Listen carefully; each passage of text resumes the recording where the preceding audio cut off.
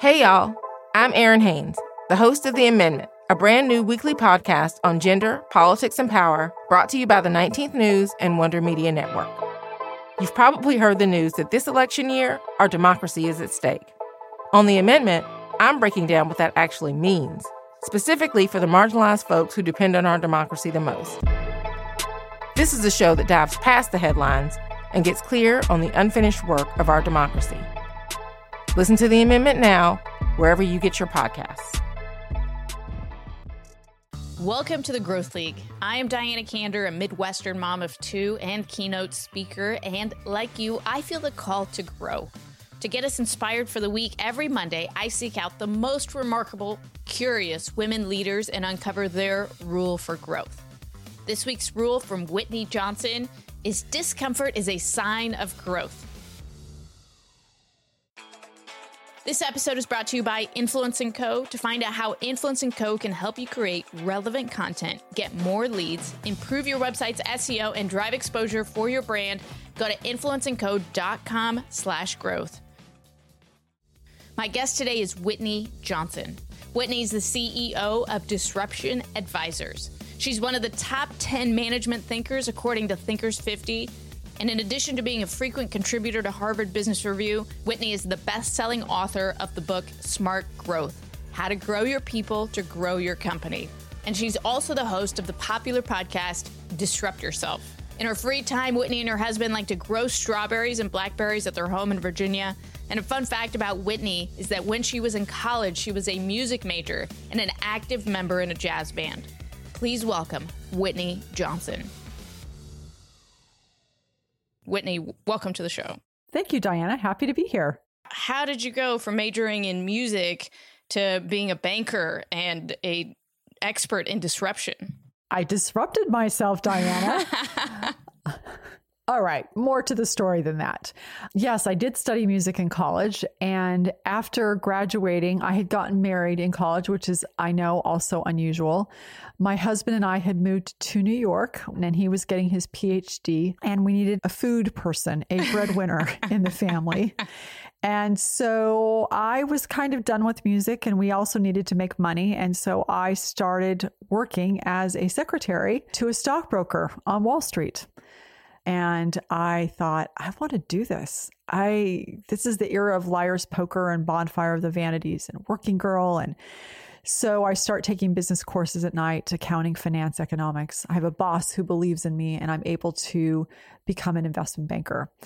And I would not have known to call it this then, but that was the beginning of me disrupting myself, of believing that I could do something different than music. I didn't have a lot of confidence, and I didn't know any of that was possible. But when that happened, taking those courses, having that boss say, yeah, I think you can do this, set me on this path of personal disruption, and eventually became an equity research analyst, left Wall Street, co-founded a fund with Clayton Christensen, discovered this idea of disruptive innovation.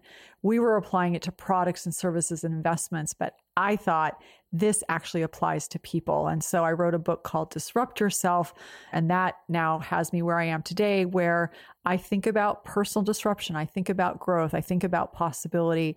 And our company helps people achieve that. You talk about disrupting yourself as this positive force, leveling up, going to something else. And it's very scary. It almost, as somebody who has changed careers completely, several times over, it could feel at the very beginning of that journey like you're losing something, you're giving up on something.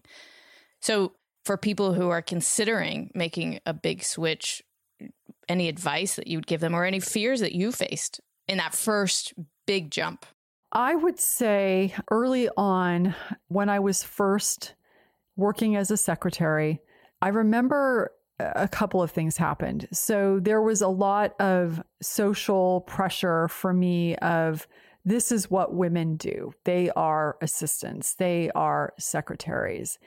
And I remember having this very distinct experience of going to work every single day, and there were some young stockbrokers, all of them were male, and they would say things to open up accounts. So this is when they were still dialing to open up accounts, things like throw down your pom-poms and get in the game. And at first, I'm really offended by that because I was a cheerleader in high school. But I'm hearing this over and over and over again every single day. And it somehow sinks into my psyche. Whitney, you need to throw down your pom-poms. You need to get in the game. And so that was the beginning of this shift for me. I also remember having this experience of why would I make X when 10X is possible? But I also know that it was very difficult for me to do it because this isn't what people do. I mean, if you've been in financial services, you know, even today, people don't very often move from being an admin to on the professional track. And so I had to deal with my own mindset of believing, is this something that I can do? Is this even a possibility for me? And when you were in banking, was it one step up after another, or were there some steps back or down that you had to face? No, absolutely not. So one of the things that happened for me is I've now been in banking for 4 years. Again, I had that boss who gave me that opportunity. 1 or 2 bosses later, my boss gets fired, and they probably would have fired me too, except that I had strong performance reviews and I was pregnant. And pregnancy sometimes lends to job security. So they say to themselves, what are we going to do with her? You've got to find something else to do. And I interviewed for a lot of different opportunities inside of banking. No one really wanted me. I remember practically begging the M&A people, I will work so hard, I can do this. And they're just like, no, I don't think so. They basically thought I wasn't going to come back to work. So finally they moved me, but what they really did is they shoved me into equity research. My ego takes a huge hit, but here's the boon in all of that. It turns out that this was a career maker. I was a much better stock picker than I was a banker. This step back, this pushback, this shove back turned out to be a career maker. And were you always such a great coach and advocate for yourself, or did you replace the voice of somebody else, maybe a parent or somebody else early on that instilled that in you? So the answer is no. I'm an oldest child. I think that oftentimes what happens with oldest children, and I know because I think I've done it to our oldest child, is that we as parents project onto our children all of our hopes and dreams and aspirations. And oftentimes, at least for me, I think often the experience I had was it was never quite good enough. So I think there are 2 things here. One is that my coaching came out of my being the encouraging voice that I wanted to hear, number 1. And number 2, I married someone who is very encouraging and has always been very supportive of me of, if you want to do this, if you think you can do this, of course you can, and I will support you. And that's a gift that I have been given that I am quite certain that I very much undervalue and underappreciate. So you're an expert in personal and professional growth, and I kind of wanted to use our time together to solve a personal dilemma, or to get the lessons that you teach out through helping myself in something that I'm stuck in. Yeah, let's do it. So I, teach curiosity and innovation. And in order to keep my own skills fresh, I try to push myself out of my comfort zone each year by taking on a big physical feat. And it's been a number of years now, from trying to hold a 10-minute plank to doing a handstand to doing a lot of pull-ups last year. And this year, I decided for the first time in my whole life, I would do the splits. And I set that goal, now a couple of months ago. And I have done absolutely nothing, Whitney, like nothing. And I have a lot of excuses. I have 2 little kids and I can't figure out where to fit it in my day. But I was hoping we could just chat through that. Okay, so let me give you a little bit of background. So when you think about whenever you start something new, you're on what I call an S curve of learning. And so what that S curve does is it models personal growth. It's this mental model to trace the emotional arc of growth. And so when you start, you're at the launch point. And what's going on at the launch point is that and as I'm talking through this, I want you to think about doing the splits and sort of where this fits in. So you're at the launch point and your brain is running these predictive models, and many of the predictions it's making are incorrect. And so your dopamine drops. You're also mapping this new territory. So it's cognitively kind of taxing, in this case, probably physically taxing, trying to figure out how to do the splits. And there's an identity question of like, who am I if I'm not this person doing a 10-minute plank? Then there's a sweet spot where your predictions get increasingly accurate. You get lots and lots of dopamine, this emotional upside surprise. Your identity's starting to shift. You're less unknown, so it feels more comfortable. It feels very exhilarating. So at the launch point, growth is happening, but it feels slow. In the sweet spot, it's exhilarating. Growth is fast. It feels fast. And in mastery, you've figured it out, and you're no longer getting dopamine, so growth slows down. So when I'm thinking of starting something new, whether it's going for a new position, learning a new skill, just trying something that makes me uncomfortable, you're saying these feelings that I'm having, like, should I even be doing this? Is this stupid? Should I just pick something easier? These are totally normal feelings. That is correct. Okay.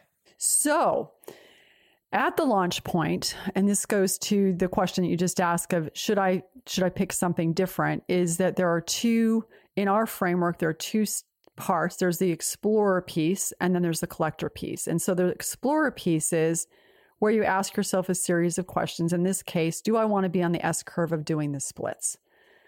You say, is this something I believe I can do? It sounds like the answer is yes. Is this something that I feel like is in line with my identity? Do I feel like it's in line with my values? Is it new enough that it gives me dopamine, but familiar enough that it's not overwhelming? And is the reward worth the cost?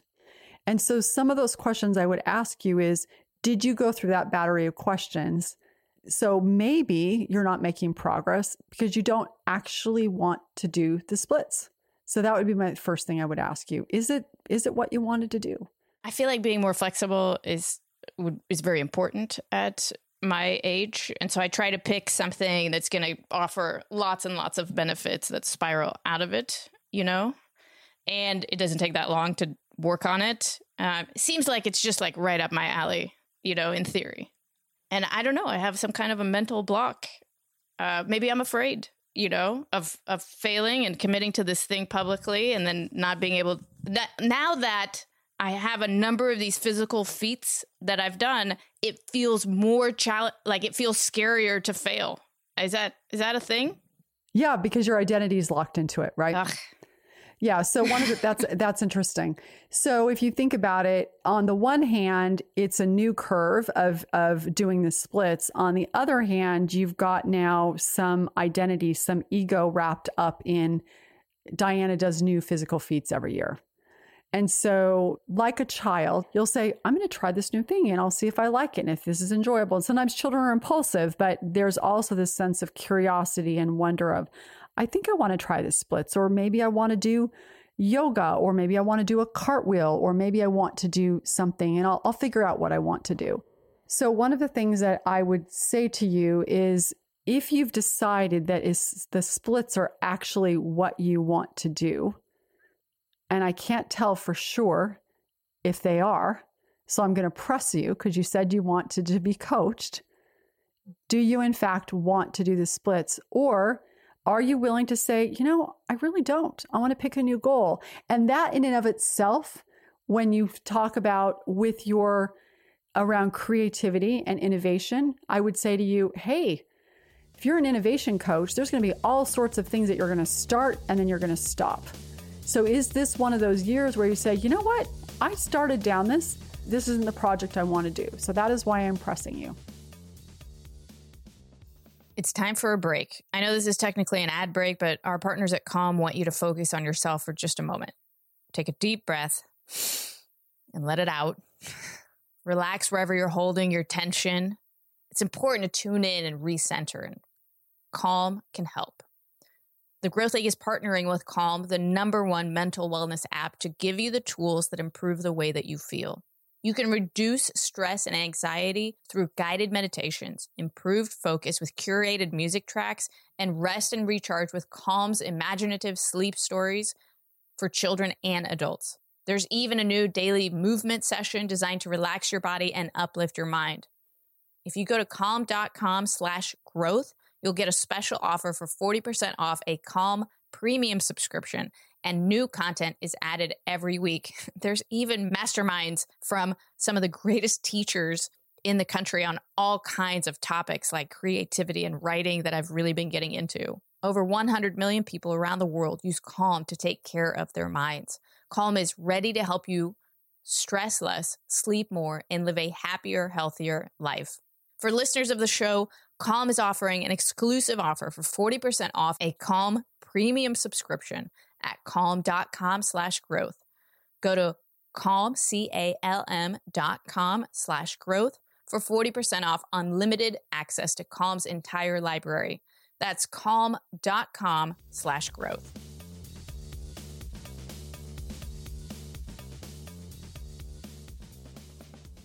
Well, for people like me that are considering starting something new, do you have like a top 3 list of things that we could do to minimize the pain and the difficulty of the launch point?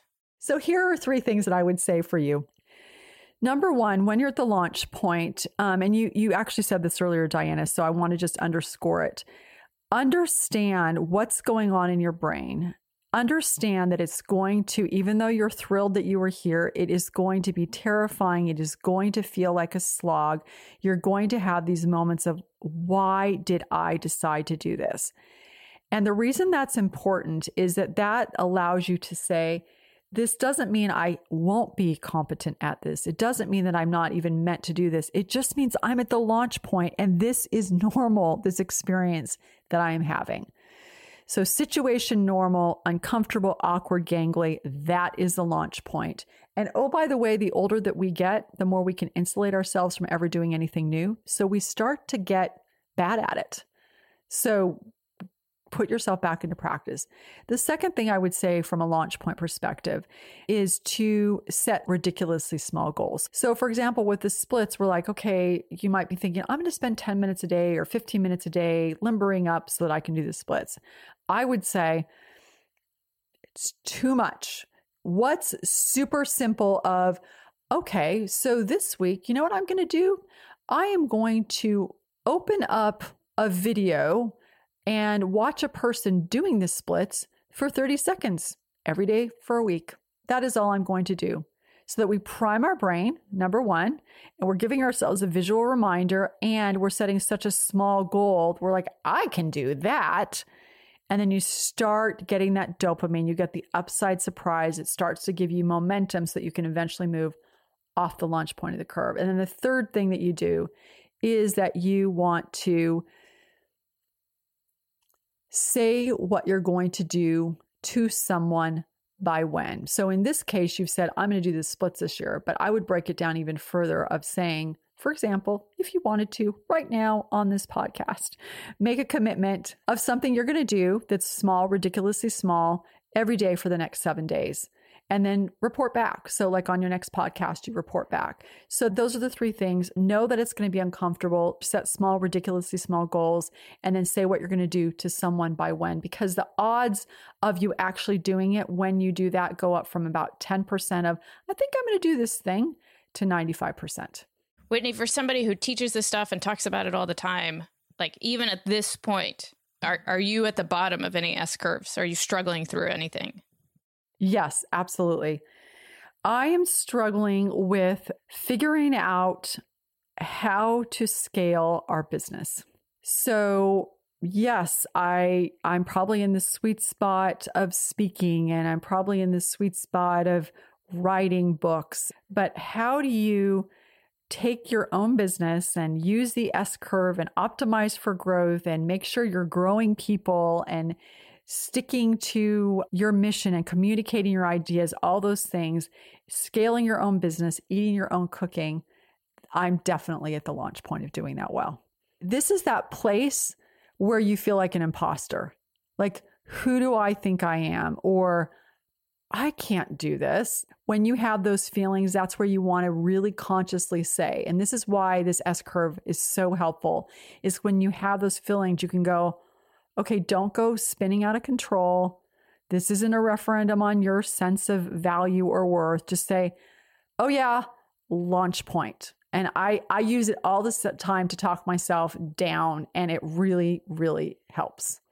You know, I heard you say that imposter line before, and it's been such a gift to me because previously, every time in my speaking and consulting practice, whenever I would start doing new, really big, exciting work in my head, I would always be like, first I'd be like, oh, I need an MBA.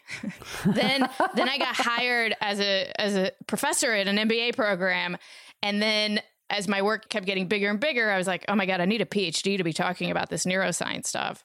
And finally, when I heard that quote from you, I was like, okay, every time I feel like I need a degree, it means I am like starting something new and exciting. So I just want to thank you for that because you've saved me a lot of money in advanced degrees. You're very welcome.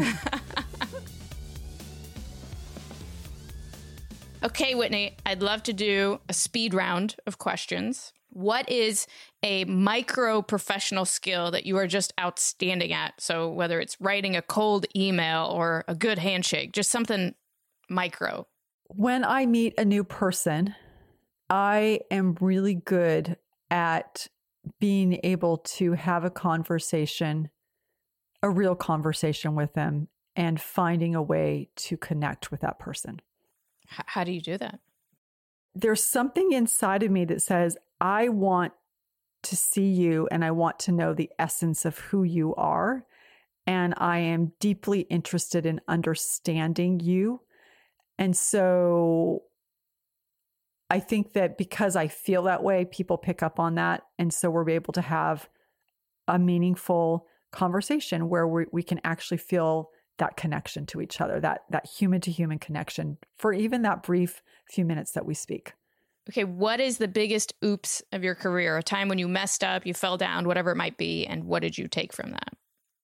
Probably 5 or 6 years ago, it wasn't that long ago at most, I had delivered a speech, and it was actually to a group of people in financial services, so my people. And afterward, my agent said, so how do you think it went? You don't ever want someone to ask that question. How do you think it went? I was like, it was okay. And she said, basically started reading to me all the comments. Oh, no. And basically, I was the lowest rated speaker of all of the speakers. Oh, my God. They literally didn't like it. They hated it. I was mortified. But here's why it was so valuable. The comments were so bad that I had to pay attention to them. And what was interesting is that prior to that, the content that I delivered that day wasn't actually any different than the content that I had given, a month ago or 2 weeks ago. And then I remember coming across the work of Donald Miller, who wrote a book called StoryBrand.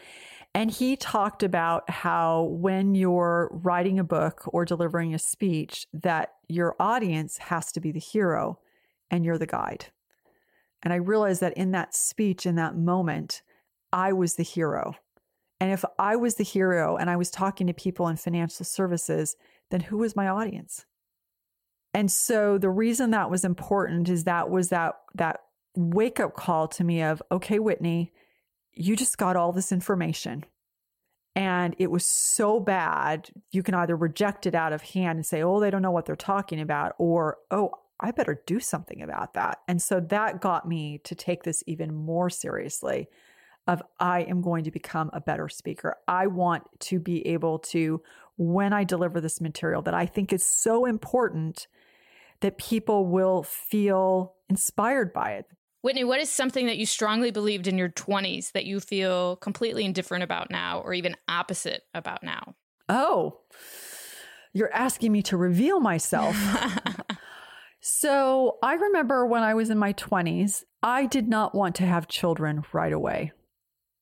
And I felt a lot of social pressure to have children right away. And I felt it was really important that I got to make that decision to do it when I wanted to do it. At the same time, I was very critical of women who chose to have children right away. Maybe it's a defense mechanism. I think it was absolutely a defense mechanism. It was me trying to bolster up my sense of around the decisions that I was making. And so what I would say now that I believe very differently is that if I really believe in feminism, which I do, is that we get to choose what we want to do. We get to choose if we're going to get married. We're going to choose if we're going to have children. We get to choose if we don't have children. We get to choose what we do for our career, what we don't do for our career. And that it is really important for me to trust myself, to expect that others will trust me, but that I need to give every single woman, every single person that I meet the same respect and honor and trust that they are making the right decisions for them. And so that's something that I learned and feel differently about. I'm much kinder and much less judgmental than I was when I was in my 20s. And that means I'm growing up. Yeah, absolutely. Okay, Whitney, based on the S-curve and your model for growth, what do you think is a good rule for our listeners to take with them? At the launch point, if you feel thrilled and terrified and awkward and uncomfortable, situation normal. You're doing it right. If you're scared and lonely, you're on the right path. Perfect. It's wonderful. Whitney, thank you so much for being so candid and forthcoming. Thanks for having me, Diana. Whitney Johnson is brilliant and so interesting and so very helpful. And to help us get even more out of this episode, I'm joined today by one of the producers of the show, Taylor Williamson. Taylor, what were you thinking about when you were listening to Whitney today? Yes, well, what she was saying definitely resonated deeply with me because I have found myself at the bottom of an S-curve with my recent promotion from production assistant to junior producer. And it was almost an immediate shift of feeling comfort and confidence in everything that I was doing and all the work that I was producing. And then I got this promotion and all of that went away. And I felt like a newborn almost. I had to recalibrate my expectations for myself, my time management skills, the deadlines I set for myself, so much so to the point where it almost felt like, am I doing this right? And hearing her say, this is all normal, this is all part of the process, was very comforting. You know, one of the things that I loved about the conversation with Whitney was that she was asking me these like higher level questions than what I was asking myself about my splits. Were there any new questions or statements that you came away with from that conversation that you have found to be helpful for you? Yes. And that is, how can I set smaller goals? I have big goals. I know the big goals that I want to achieve, but breaking them down is a practice that I don't have much experience in, and getting them really to the micro level. I mean, she was saying for you should watch a video of someone doing the splits. I would never think to go that small, but I do think that it was incredibly helpful and is a practice I must get into. Powerful insight. And I would just remind all of our listeners that I'm going to be putting a sticky note on my computer that says, if you're scared and lonely, you're on the right path, because that is a message that all of us need to hear over and over again as we set ambitious growth goals for ourselves. Thank you again to Influence & Co. for sponsoring this show. If you're looking for resources to build a results-driven content marketing strategy, I highly recommend checking out Influence & Co.'s content marketing course. With promo code GROWTH, our listeners can get access to the course for 50% off. Visit influenceandco.com/growth to learn more.